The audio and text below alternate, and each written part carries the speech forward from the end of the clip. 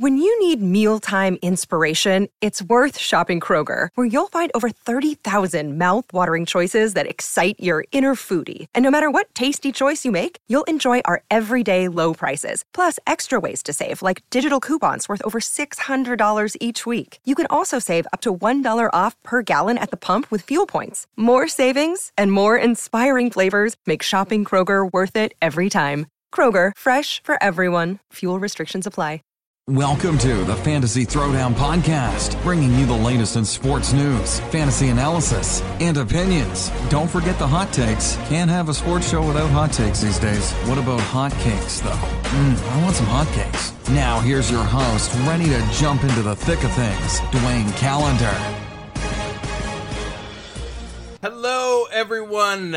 So happy to be back on the air again.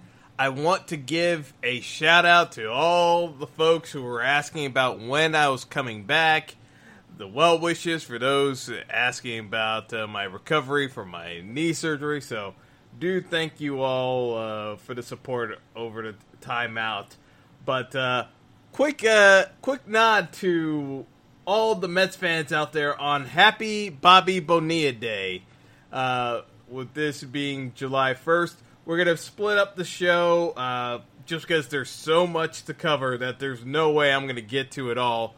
And first show back, definitely not going to rush things either, trying to squeeze everything into one show. So, yeah, let's do a little bit of levity here because it's going to get very depressing coming up shortly for Knicks fans when I basically do my victory lap, I told you so. So that's coming up before you know it. But yeah, a little bit more background history on Bobby Bonilla Day, explaining why the hell the Mets still continue to be an annual punchline year after year after year for another, give or take 16 years by my count. On July 1 every year. So, for those of you who do not remember Bobby Bonilla, Bobby Bonilla has not played a professional baseball game in 18 years. And you may be saying, did the Mets lose some kind of injury settlement case? Or what is the significance of Bobby Bonilla Day?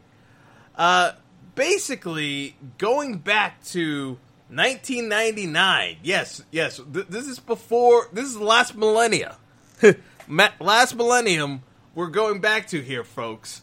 The Mets were a playoff team, and because the Wilpons, the owners of the Mets, are such cheapskates, they were trying to scrounge up more funds to lock down other players, such as Edgardo Alfonso, for their presumed extensive playoff run, which lasted all of one more year after this, but that's a whole nother story.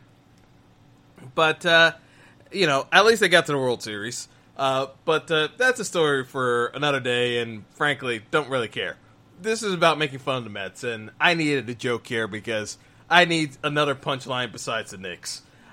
Anyway, the Mets released him after the 1999 season and owed him $5.9 million. Okay, just pay off the $5.9 million like any normal franchise would and just eat the sunk cost.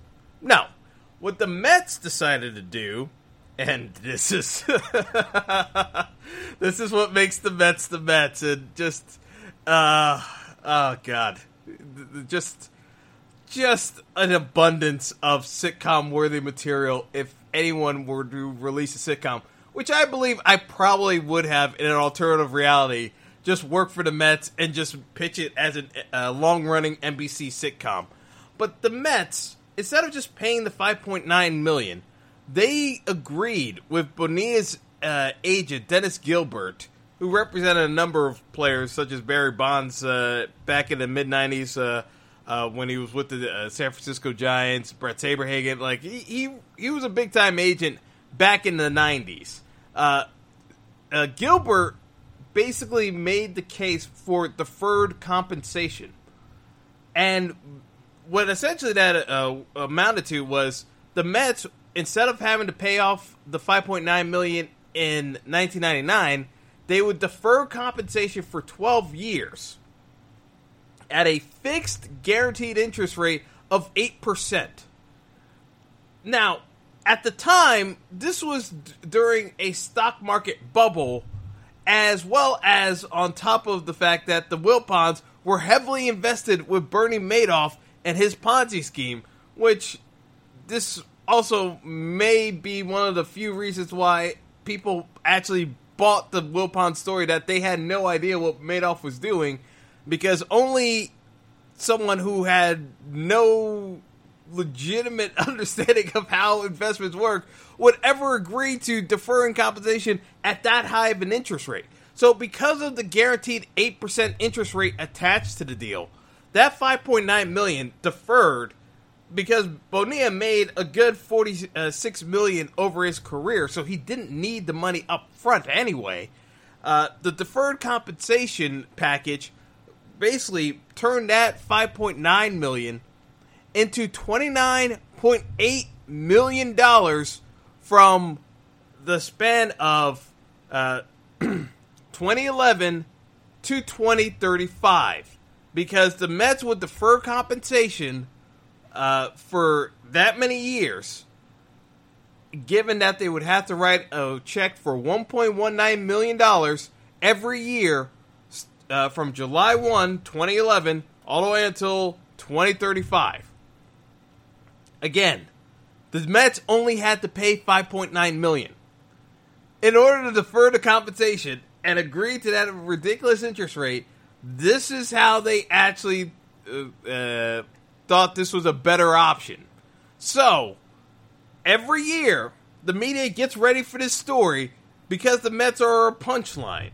And will continue to be a punchline because the Mets could just as easily pay off the remainder of this money so that they don't have this nonsense to deal with year after year if Bonilla agreed to it. But hey, Bonilla's living a good life.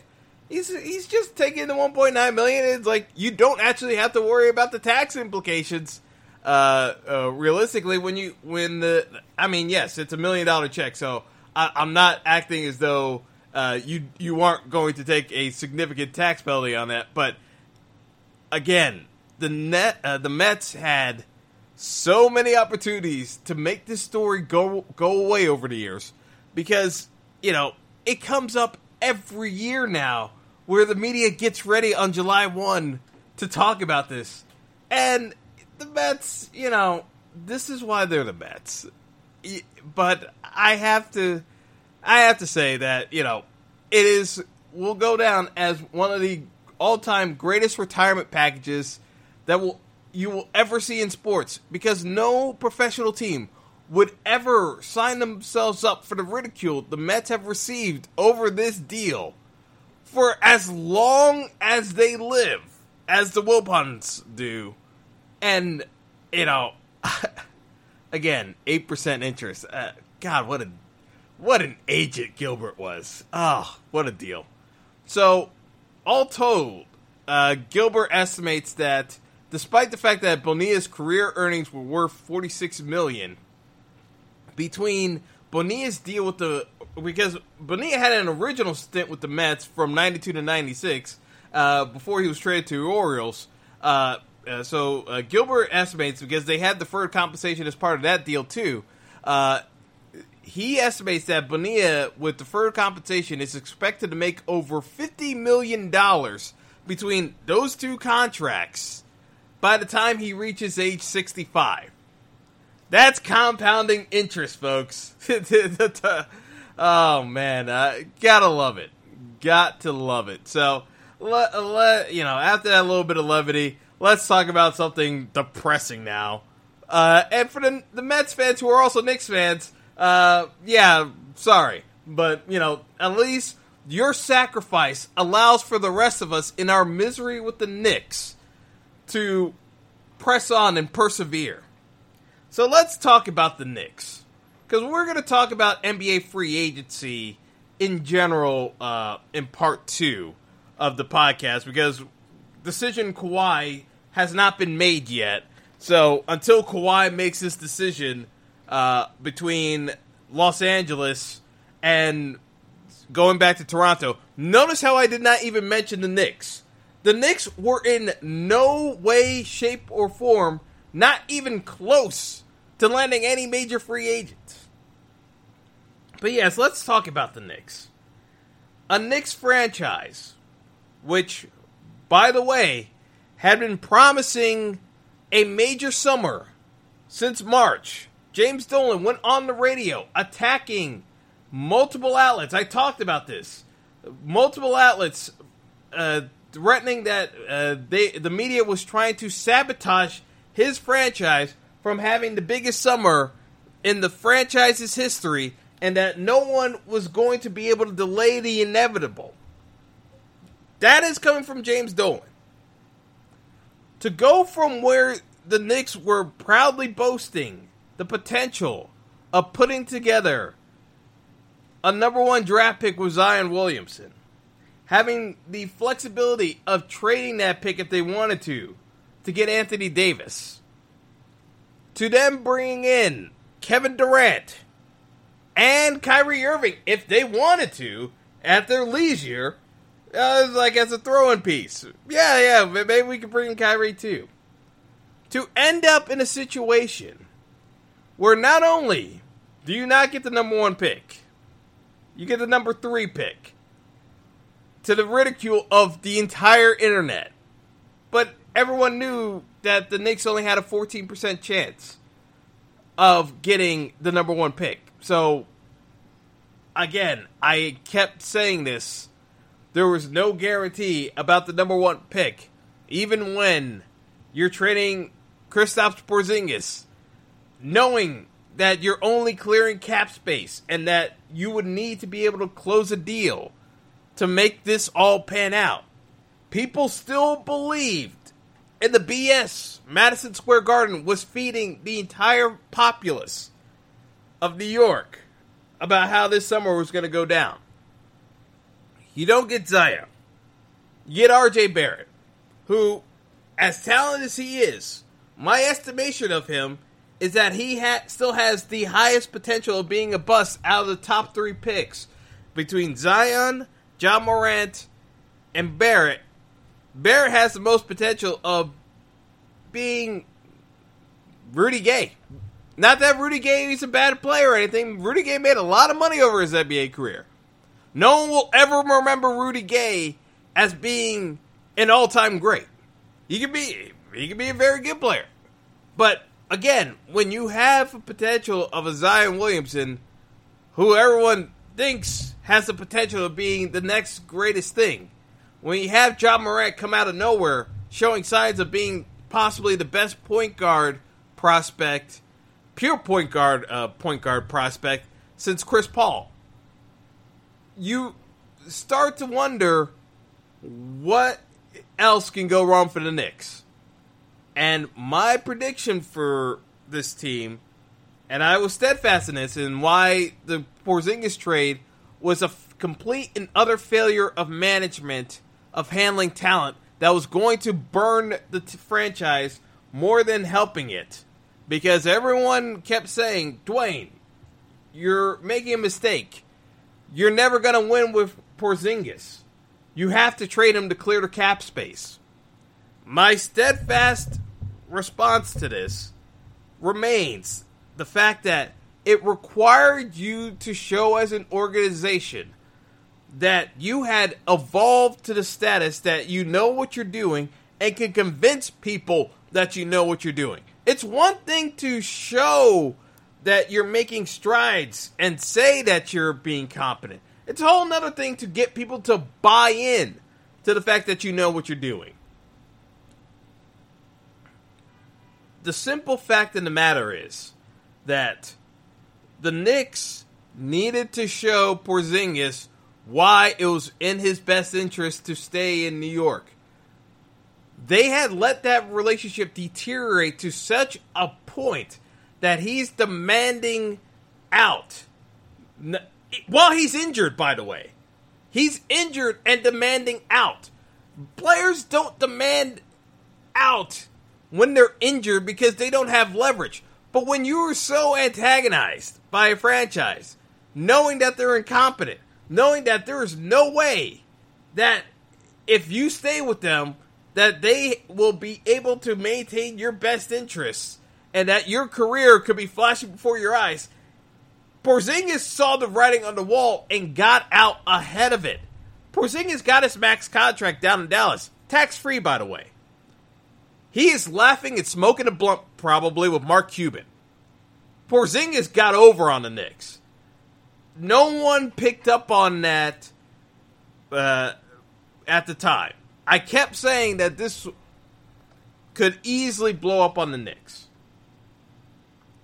But again, this should have been a straightforward layup. Kyrie is a New York guy. He grew up in New Jersey, but realistically, he is a New York guy. His godfather, Rod Strickland, played for the Knicks. There are enough connections to the Knicks that you could have convinced Kyrie to come to New York instead of play for Brooklyn. What happens instead? The Knicks focus all the attention on Durant. Okay, that's the game plan. It's all in on Durant. That's what the Knicks made it clear from the outset. Over Kawhi, over everyone else, Durant's a prospect. And no one can fault them for that because that's the game plan everyone had. Then Game 5 of the NBA Finals happens when I thought, from all accounts, KD was so heavily injured with the calf injury that there's no way he's coming back because he would have come back earlier in the finals. He gets talked into coming back. Obviously, playing 12 out of the first 14 minutes probably didn't do him any favors. But, truth be told, if his calf and Achilles were in that much of a potential, and I don't believe Golden State's doctors at all when they say they didn't think that was a possibility, because anytime you have a calf injury, there's a potential that the Achilles can be impacted as well because of the muscles being attached to each other. Like, no doctor could actually say that there's no potential of a rupture happening. There were multiple injuries to athletes over the years that you can point to that the first thing that goes is the calf, then the Achilles. So to say that you had no idea is preposterous. But what's done is done. Once KD got hurt, there needed to be multiple options on the table explaining that KD is going to be rehabbing year one. What's the game plan to getting KD in the Garden, and what are you going to build around? Because you don't have the number one pick, you don't have, you don't seem to have an avenue to get Anthony Davis, because Anthony Davis indicated that he wanted to go play with LeBron out in Los Angeles. What is your game plan? Who are you going to bring in that's going to at least be in the ear of Durant to get him to come? The Knicks already have one of the guys on the roster in DeAndre Jordan. Close friend with Kevin Durant. What's the problem with that? From all accounts, it seems like that the Knicks kind of treated DeAndre Jordan as an afterthought. DeAndre Jordan, he hasn't said it publicly, but the rumor is that DeAndre was actively telling Durant and Kyrie, don't bother coming here, let's all go to Brooklyn instead. So instead of actually being able to use an asset, Brooklyn was actually able to weaponize your own player against you and giving him inside info. So when you have things like this happening, when you have guys like Enes Kanter, who was bleeding heart for the Knicks his entire time with the Knicks this year and last year, when you have him basically being shoved out the door, not being allowed to even try to play, the Knicks basically kicked him to the curb. And then Enes Kanter is producing in the playoffs with Portland and talking about how bad it was trying to play for a Knicks franchise that he was trying to give his all to, and that they couldn't give two you-know-whats about him. You look like a trash organization. When you have a rookie like Porzingis, well, not a rookie, but a guy on his rookie deal like Porzingis, who could be getting more money from the max if he stays with his team, asking out because even though he's hurt, he knows long term, I see what these clowns are doing. They don't know what they're doing.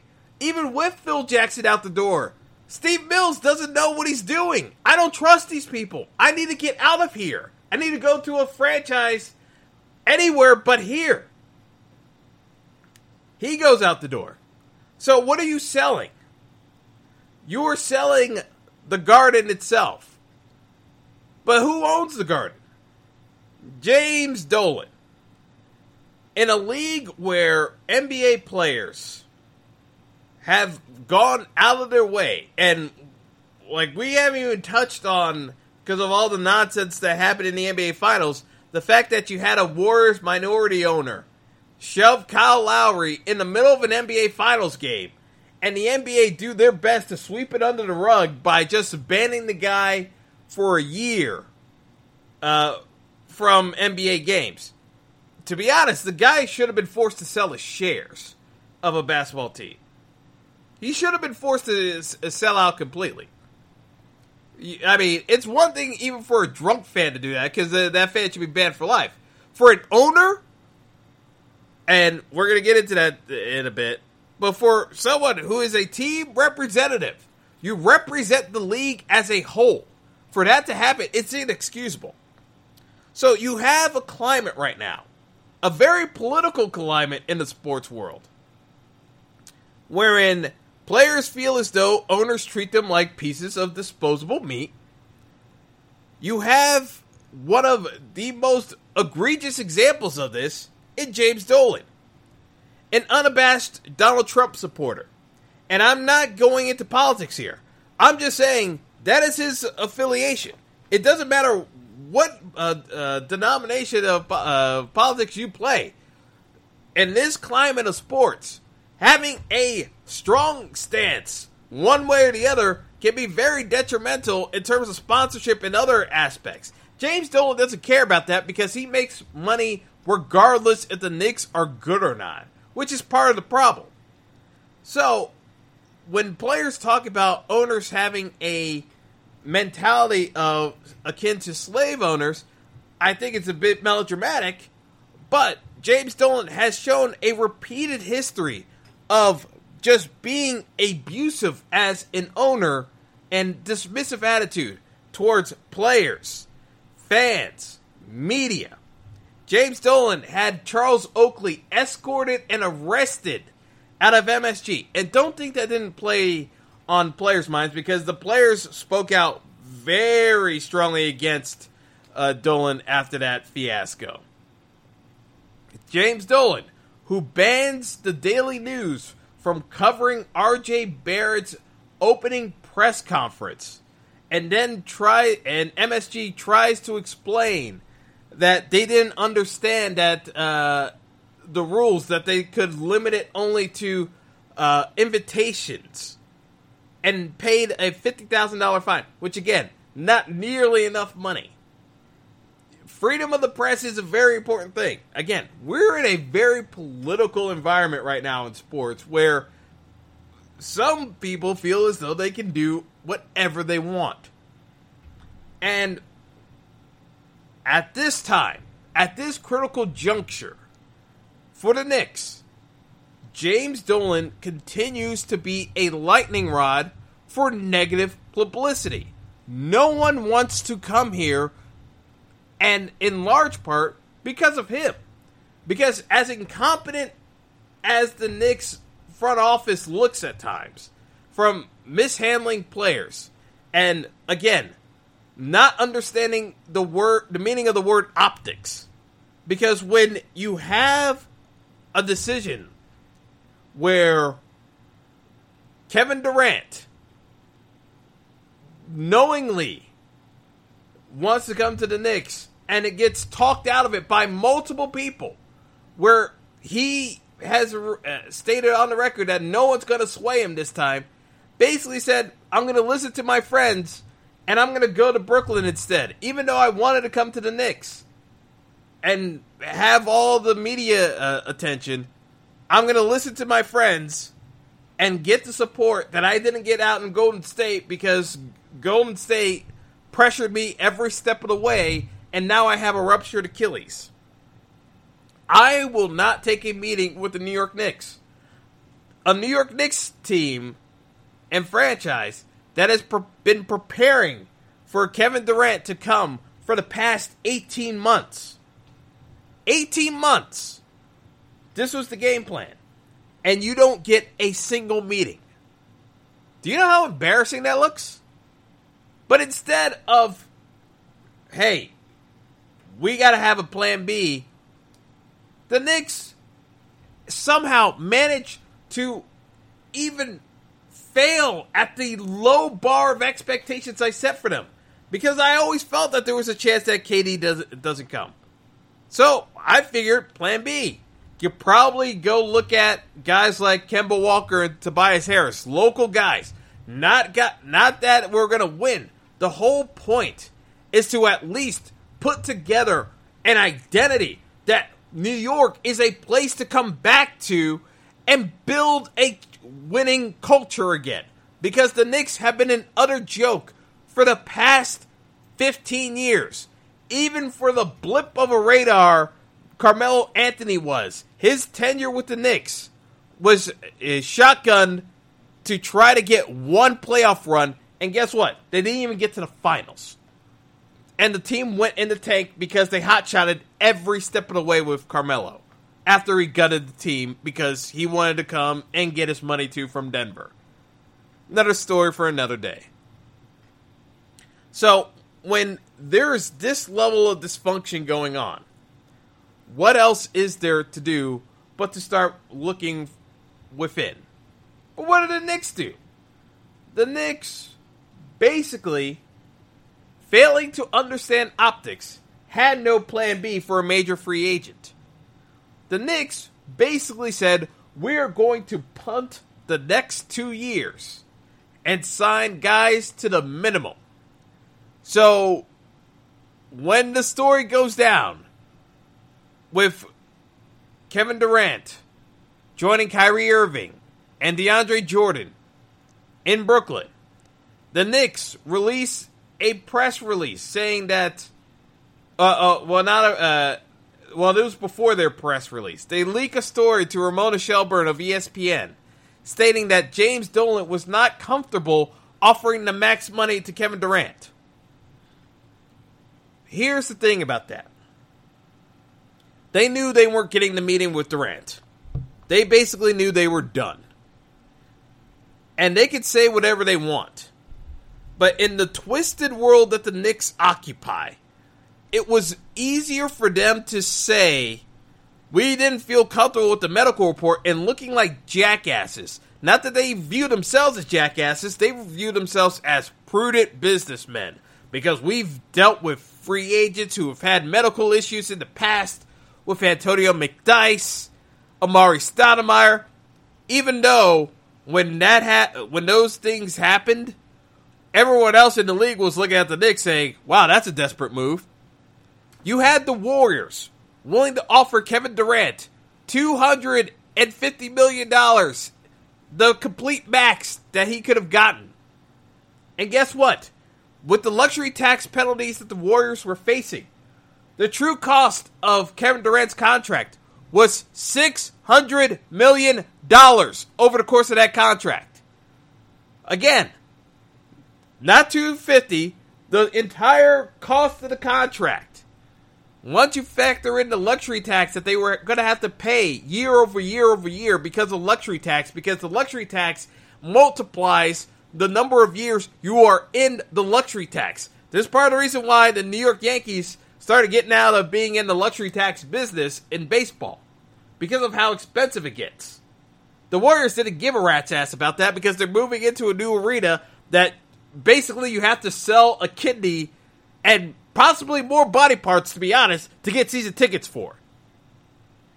So the Warriors were selling an experience, and Kevin Durant was going to be part of that experience. That was the game plan for the Warriors. try to keep KD, even if it costs you $600 million, because you're going to make that money back tenfold.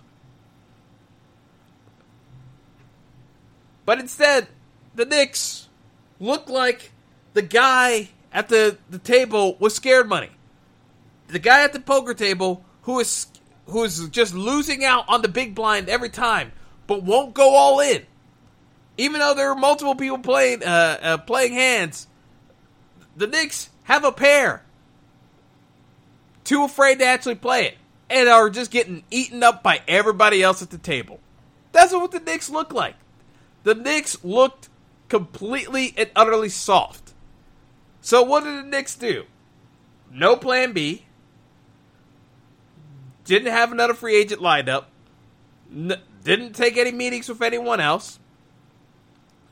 Because they had just prepped for Kevin Durant. And figured he was going to show up. And that, they're going to figure out the roster after Kevin Durant comes. This is why the Knicks are where they are. They never had a true game plan in mind. And they got burned for it. Because guess what? Brooklyn had a game plan. They had low odds of success. This is an incredible underdog story. As much as you can call an underdog that has Jay-Z backing them with Rock Nation. And don't underestimate the fact that Jay-Z selling out his ownership stake of the Nets, but still having a close relationship with the Nets did not become a deciding factor. Because Rock Nation representatives can reach out to NBA players. The fact of the matter is, Brooklyn has developed an experience that players gravitate towards. So you get the New York experience without actually having to work for James Dolan, which should be the sales pitch of every meeting. And until James Dolan can figure out a way of selling an experience at the Garden that does not involve him, the Knicks will continue to have that problem. I'll give you another case in point. The New York Rangers. The New York Rangers don't have this problem in hockey. You know why? Because the Rangers were completely irrelevant for 18 months. After years of making the playoffs, the Rangers had hit the wall, had to rebuild, and truth be told, I didn't think the Rangers would be able to rebuild this quickly. But basketball is a completely different beast than hockey.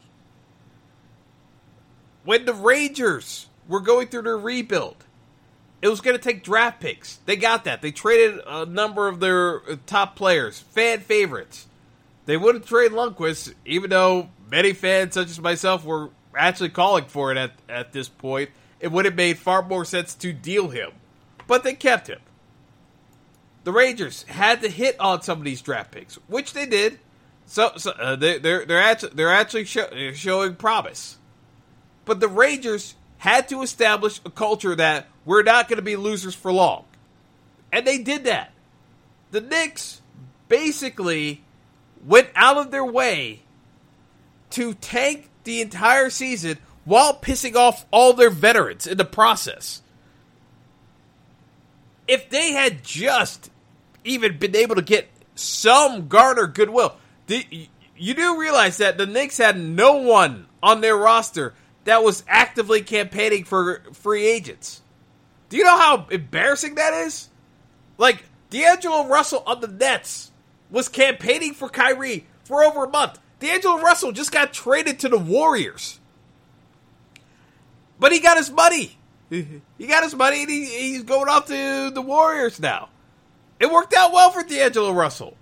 But guess what? You don't get that buy-in unless the organization is saying, hey, can you go help us recruit these guys? Sure. You think the Knicks had that goodwill with their players? Hell no. Why do you think DeAndre Jordan's in Brooklyn right now? Because he was there. He knows what MSG's like. So, when folks are asking me why the Knicks are so terrible, you gotta look in the mirror sometimes. And the truth of the matter is, New York fans are part of the problem. For too many years, Knicks fans have bailed out James Dolan. And I saw it again Sunday night. When the Knicks are signing one good deal. The Knicks signed one good deal out of all this, being Julius Randle. 3 years, averaging $21 million per year. So a $63 million contract. For 3 years. That's good value for Julius Randle. But when you're signing the likes of Bobby Portis and Taj Gibson, you automatically depreciate value because all three of those guys play the power forward position. You can sign two of those guys. You can't sign all three. You look like a clown. When you sign a guy like Reggie Bullock, when you already have a shoot first point guard in Dennis Smith Jr., they don't.